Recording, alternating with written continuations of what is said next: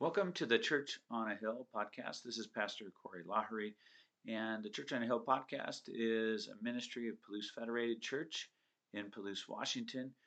We are glad you joined us for this podcast, and we hope that this will bless you.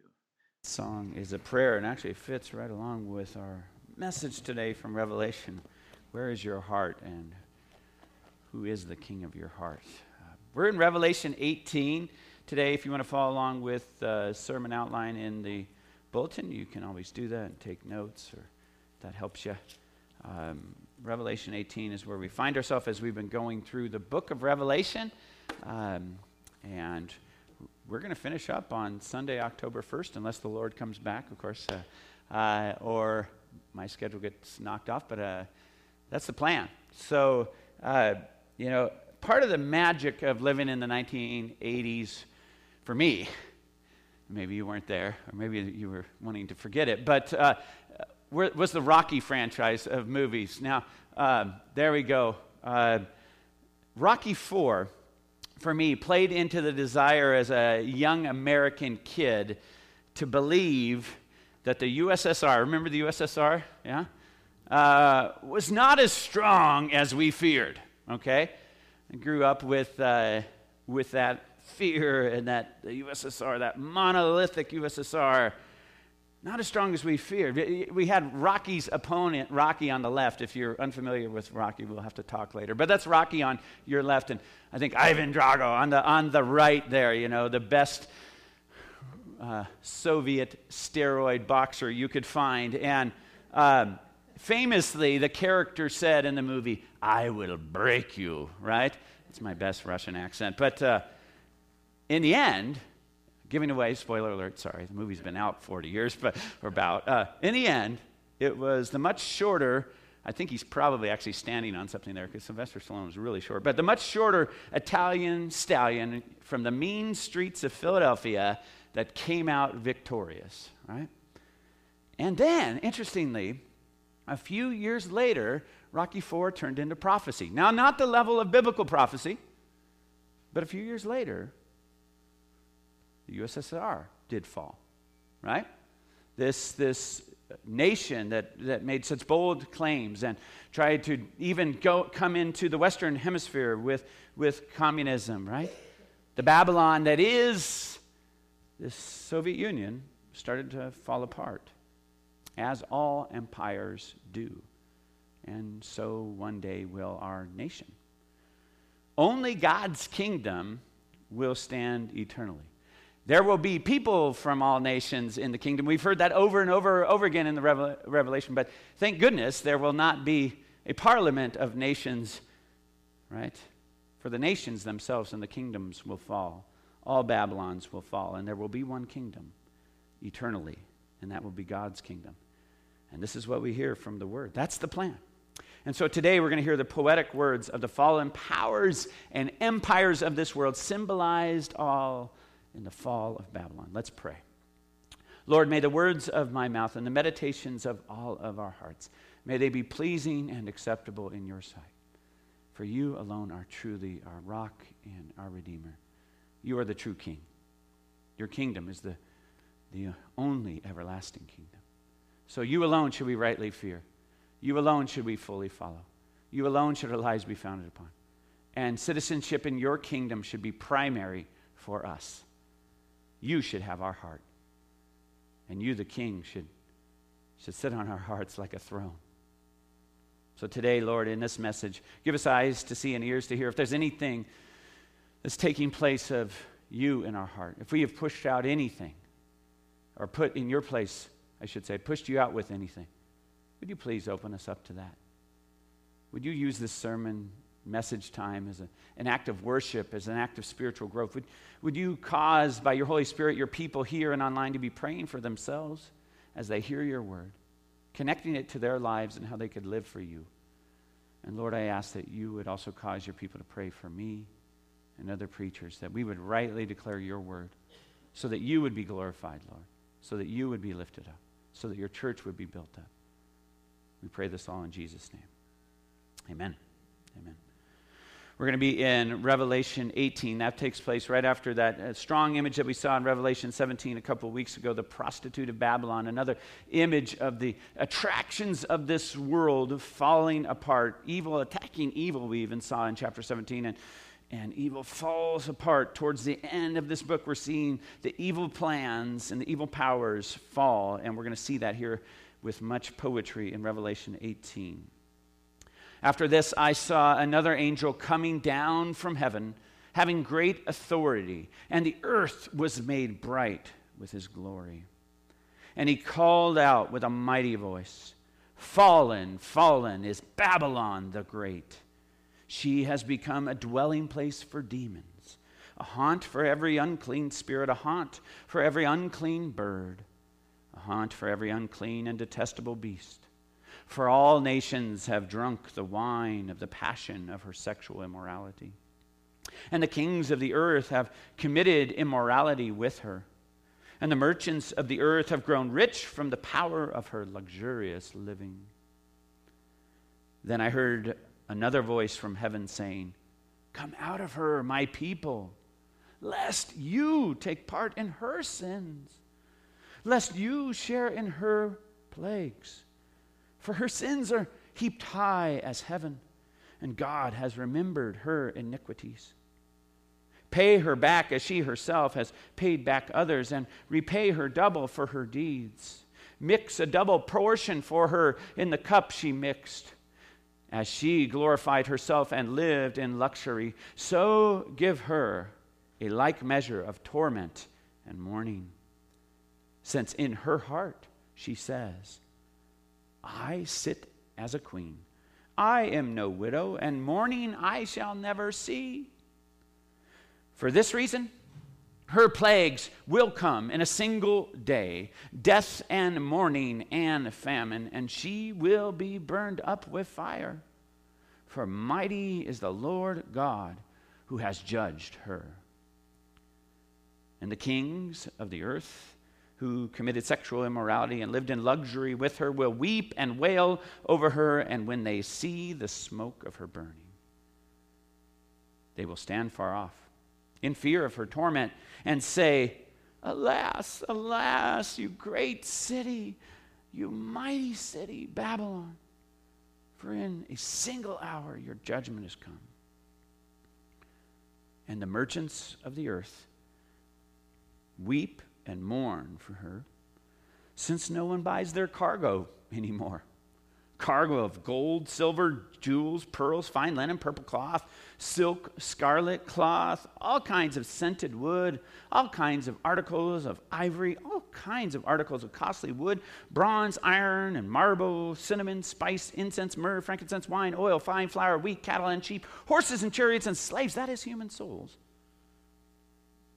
The fruit for which your soul longed has gone from you, and all your delicacies and your splendors are lost to you, never to be found again. The merchants of these wares who gained wealth from her will stand far off in fear of her torment, weeping and mourning aloud. Alas, alas, for the great city that was clothed in fine linen and purple and scarlet, adorned with gold, with jewels, and with pearls. For in a single hour all this wealth has been laid waste. And all shipmasters and seafaring men, sailors, and all whose trade is on the sea, stood far off and cried out as they saw the smoke of her burning. What city was like the great city? And they threw dust on their heads, and they wept and mourned, crying out, 'Alas, alas, for the great city, where all who had ships at sea grew rich by her wealth. For in a single hour she has been laid waste. Rejoice over her, O heaven, and you saints and apostles and prophets, for God has given judgment for you against her.'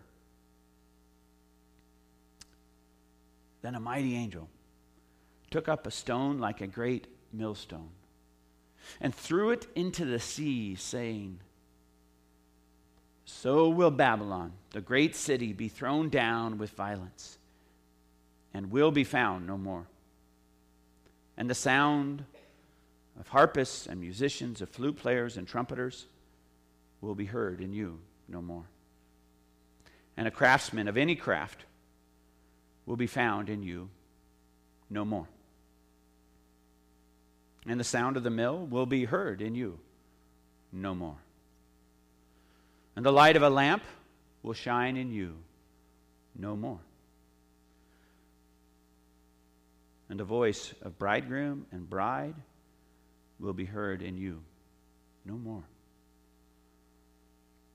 For your merchants were the great ones of the earth, and all nations were deceived by your sorcery. And in her was found the blood of prophets and of saints, and of all who have been slain on earth. This is the word of the Lord. It is.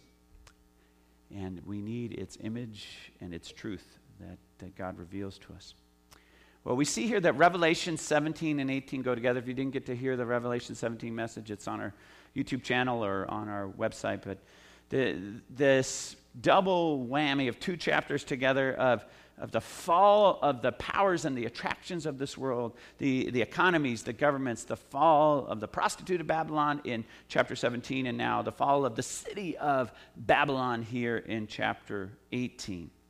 And this gives us the news that the power of evil, though it doesn't always look like evil, sometimes it looks like the fine treasures of the world and the consumption and the entertainment and all the ways that we distract ourselves from simply living for God and loving others, all these things that keep us from glorifying God will one day dissolve and be done away with. The worldliness, the empires, the parties, the leaders, the economies of this world, the ones that push out God and God's justice will ultimately come to an end. And so we see here with the prostitute of Babylon in chapter 17 and now the city of Babylon here in chapter 18. These are really a description of the same things. Now, some of you may hold some teaching that takes it as a specific city in the Middle East in the future times, and maybe that will be the case. But I think it also, for the last 2,000 years, God has been inspiring this to say, be careful, church and followers of me, to invest yourself in that which is passing away. Be wise not to get yourself invested in Babylon. You see, you got to come out of Babylon, for it is passing away. The prostitute in chapter 17 had an ability to lure people in, an attraction to her. And we even heard a couple weeks ago that the Apostle John, he was marveling at her greatly, it said, right? And he was humble enough to admit that and pass it along in the Scripture. There's an alluring reality to the attractions of this world. But the prostitute fell and was burned up, and likewise here in chapter 18, the city of Babylon, with all its impressive achievements, with all of its wealth and its commerce and all of its activities, will come to an end. And what this is telling us is the self-centered, humanistic way of living is ultimately not sustainable, according to God. We've been saying this over and over again. It's a theme of Revelation. When we push God out of the center, in Revelation, God is at the center of existence. He's at the center of the throne room. He's supposed to be at the center of our heart. But when we push God out of the center and we try to have something else as the center of gravity, it leads to what we're saying is disintegration. Things fall apart. We may pretend like they're holding together for a while, and God, for a while, allows us to pretend, I guess you could say, in order that we might actually wake up and turn to Him. But when we put something else at the center of our hearts that is not able to have the center of gravity that God has for us, things fall apart. And when we put ourselves at the center, when we put our humanity at the center, as good as it can sound sometimes with our human ideas or philosophies or whatever, it's not God, it's not eternal, it's not pure, it's not perfect. No matter if it's our country or ancient Rome thought they were good enough, right? It's ultimately not sustainable. It's ultimately self-defeating. It ultimately will become a house divided against itself. Now, in the future, this is going to happen in some ultimate way. where there's going to be an ultimate falling power of human power, right? I believe that. I believe also the church has been in the interim period from the time that this was shared until now, right? The time between Christ's ministry on earth and now. What we hear in 17 and 18 has been happening in smaller ways, not the complete ultimate way that'll happen at the end before Christ's final return. But it's been happening over and over again, right? For example, the big guy on the block back then in John's time was the Roman Empire. And it fell, and it divided against itself. And many have fallen since, right? The Spanish Empire. Portugal was a big kid on the block. Great Britain, I mean, it's still kind of around, but it's not exactly like it was. The Empire of Japan, the German Third Reich, the USSR. If you lived in Libya 15 years ago, you would have thought, there's no way Gaddafi and his family will ever come to an end. That's over too, right? ISIS, maybe some of us feared that would become a permanent fixture in the Middle East. All of these empires have the commonality of that they made big claims. Sometimes some of those that I mentioned use religion. Some of them use the Christian religion to justify their empire expansion, like Spain and Portugal, for example. They made big claims. They wielded their power fiercely, right? They had lots of ships on the sea. They had big cities and piles of gold. Some of them. All of them that I mentioned. Dustbin of history. And so Revelation 18, 17 have been proved over and over again true. Babylon's will fall. If God isn't at the center of a family, of a relationship, of a person, you can't have the integration, the wholeness you need, and so you're eventually going to have disintegration. And so we need to take this lesson and say, but this isn't just for history. We don't come to church just for history and to say, I know why the Spanish Empire fell. That's why I came to church today, right? How much do you care about that? I think it's also here for us, not just to be, looking at history, but to say, what about our Babylons?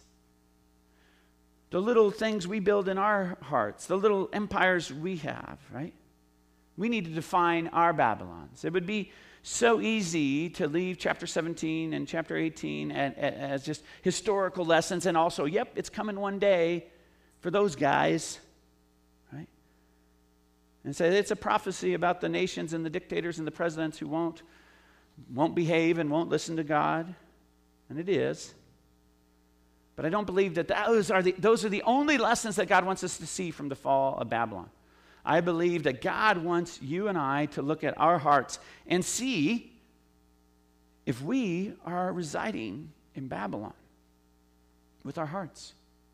What are we treasuring? What are we edging out God with?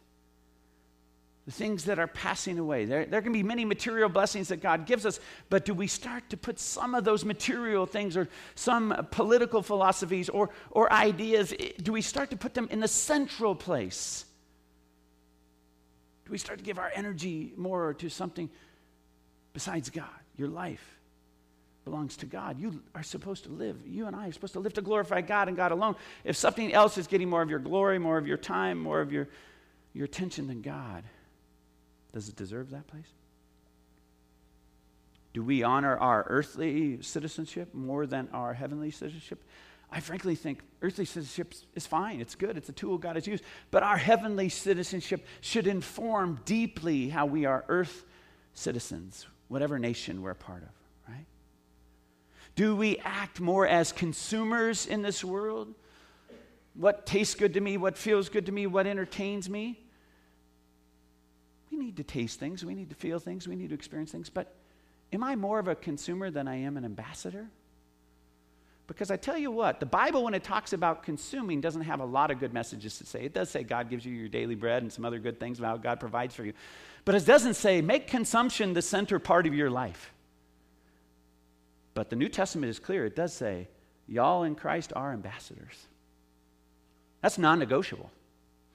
So is being an ambassador from Christ, do you even see yourself that way? As someone sent from the eternal kingdom that happens to live here for now, to represent Jesus Christ here now, to love your neighbor as best you know how, as best you can, as Jesus has loved you. Do you see yourself that way? Is that, being an ambassador, more important than the cargo on the ships that we heard about here? The fine luxuries of our day. Right? Do you know your cable channels better than you know the books of the Bible?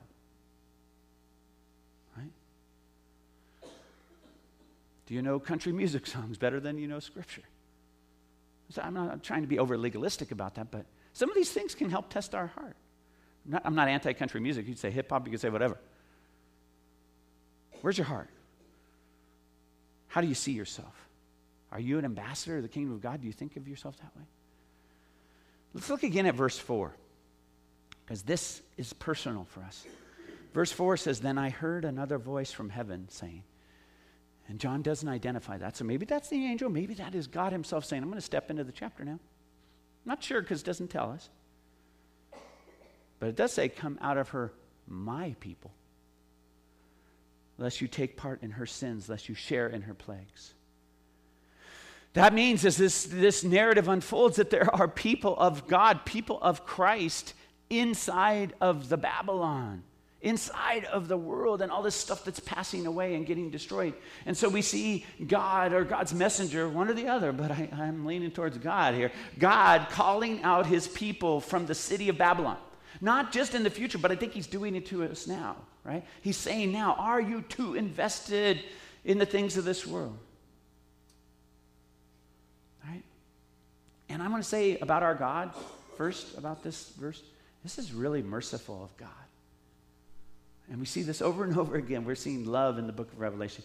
He's patient and merciful. He's wanting to call people out. He's wanting to save people. He's wanting people to turn to him. So he's calling out, giving people the chance to admit their entanglement with Babylon. Right? So it tells us about God. God is merciful and wants us to get untangled with Babylon. But it also tells us about ourselves. We get entangled with Babylon. Right? And I think often, for me, I'll just speak from personal experience, you judge yourself, but I think often we don't realize how we get entangled and how far we've grown attached to Babylon for our comfort rather than God and God's peace and God's blessings for our comfort. And we can partake in her sins and her plagues and think that they are actually just okay, whatever those may be.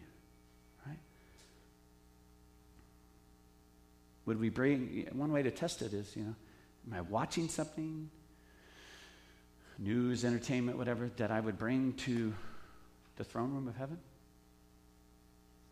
Am I supporting someone that honors God? This is a reality check for us, this scripture, for me, is that sometimes Babylon can feel like home to me. And I can think the things of Babylon are so important, and they're not. They're not eternally important. We are ambassadors sent to the Babylons to share about the eternal kingdom that's going to outlast this Babylon. The truth is the mighty will fall, is what chapter 18 is telling us. The truth is the mighty will fall. Another movie from the 80s, I believe, told us this. I don't know if it's going to show up. Let's see. There's the Death Star, and boom, it's gone. Okay, right? Some of you are like, well, what is that? All right. The mighty will fall, right? The mighty will fall. May not look like it, but God's given you plenty of warning, and history has showed it over and over again. The mighty will fall. The almighty will not. The supposedly mighty of this world will fall. No doubt about it. Verses 2 and 3 again. Fallen, fallen is Babylon the Great. She has become a dwelling place for demons, a haunt for every unclean spirit, a haunt for every unclean bird, a haunt for every unclean and detestable beast, for all nations, all All nations have drunk the wine of the passion of her sexual immorality. And the kings of the earth have committed immorality with her. And the merchants of the earth have grown rich from the power of her luxurious luxurious living. So we do need to look and listen to this. Fallen, fallen, it says. Repeated for emphasis. Right? Repeated. It's been a haunt for these unclean things. There's many things in the world that are unclean that we begin to tolerate. So the message here of 18, again, is what we think is indestructible is not, according to God. What we think sometimes is pure is not. Some people have convinced themselves that their political view is more pure than the other guy. I would say neither is pure enough to exist in the throne room of the heavens. Just keep that in mind. Babylon has become a place of demons. Demons are tricky. It's become a place of unclean spirits. It's detestable. Maybe started off good, but it can become a host for all kinds of things that aren't good. And what we tend to do with our Babylons is we tend to whitewash whatever we participate in, right? Oh, this little bit of gambling is okay, or this little bit of sexual immorality is okay, or lust or greed or whatever. Before you know it, we're doing all kinds of things that are really just about us and living for me, myself, and I, rather than living as an ambassador of the kingdom of heaven here and now. Now, we can enjoy the things of this world as long as we also give God glory in doing whatever it is, whether it's a sport or whether it is entertainment. There's plenty of ways we can enjoy the blessings of this world and give God glory, but we can't let the things of this world become our residence and central place, right? And what I know I tend to do is when, if I like it, I will subtly, right, try to find a way to whitewash it or make it part of what deserves to be in my life. Not looking at the faults and injustices of whatever, whatever group I'm a part of or something like that. But God does no such thing, right? God sees things completely right. And this is true for all nations, it said all nations. All nations have in some way had an unhealthy relationship. It says the image here of sexual immorality was pretty intense, right? So this idea that nations are having an unhealthy relationship. Instead of being dependent upon God, they're marrying themselves, or not even marrying, but just having unhealthy relationships with the powers of this world, right? And it's intoxicating. The wealth of this world is intoxicating. To think that we actually control this world.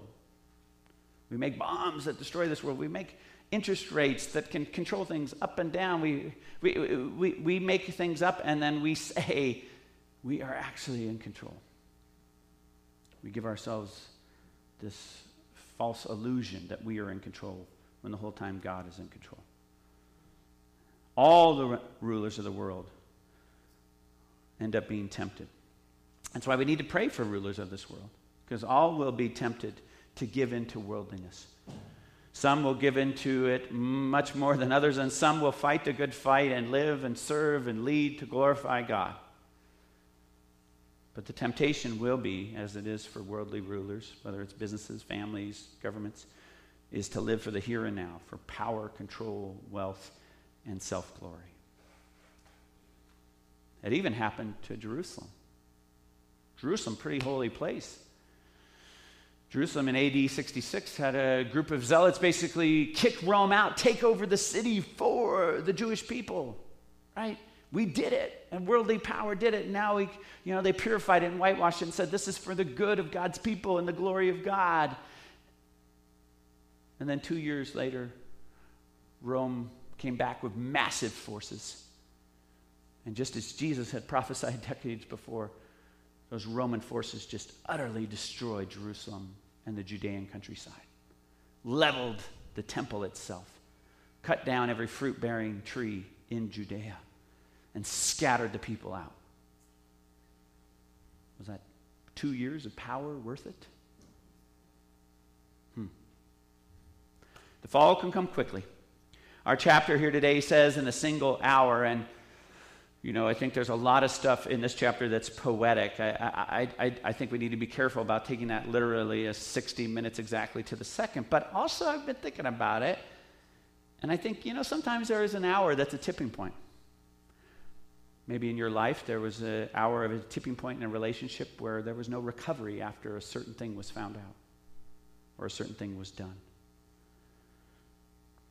I know that the illusion that we create of power and safety and control as human beings outside of Christ, the illusion can be very strong. And when that illusion is punctured for a nation, right?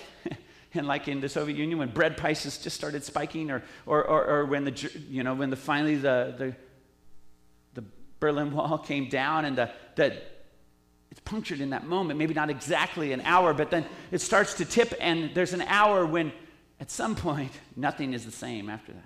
And so whether it's in nations or families, when that illusion of control and power, when you discover something was trying to be the center of gravity in our family, maybe it was a dad who was a control freak, or an addiction was at the center of somebody's heart, whatever it is, when that thing is called out and called to account, it changes everything, right? It could be one doctor appointment, it could be one car wreck, it could be one intervention, it could be one overdose. But the point that I think this scripture is saying is, you may not think that hour is coming. Get real. Get real. The things of this world can tip quickly and fall apart quickly, whether it's empires or families that aren't really secure in the peace of God. They have their security from some other thing. Lots of people look good on Instagram, folks, for example, but how quickly have a lot of those people fallen apart? Image is everything? I don't think so. That's what we say. So the fall can come quickly. So what's the good news? You sound like, this is a real downer, Pastor. Okay. The good news is God's warned us and loves us and calls us out. And we do have the chance to turn. And there's second chances, even for those who are Christians who dabbled too much or fell in, to wake up and say, oh, forgive me, God. It is best to turn to God fully now, right? He said way back in the beginning to the church of Laodicea, you're neither hot nor cold. I want to spit you out of my mouth, right? He's saying, don't live an unexamined life where you're trying to say you're part of my kingdom, but you're really heavily invested in the world, where your treasure is the world's treasure, not the glory of God. Don't live for caring more about the worldly stuff, the worldly politics, than you do God. I wonder how the American church will do in 2024 with that. If somebody could actually measure our energy, our passion, our eyesight, our dollars, are we going to care? Are we going to deeply care more about the kingdom of God? Are we going to care more about Babylon passing away? Are we going to care more about loving our neighbor? So priorities. Priorities, it comes down to, am I like these merchants that are whining and crying in chapter 18? Alas, alas, right? Where are your treasures? If everything was stripped away, including electricity and the internet, and you had your relationships and God, would you be terribly unhappy? Where is your peace coming from? And is it the true peace of God, or is it the false peace?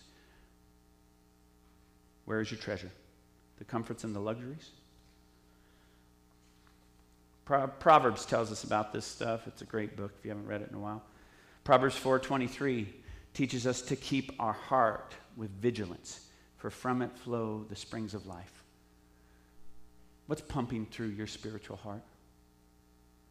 The things of this world are not the lifeblood that can keep us going.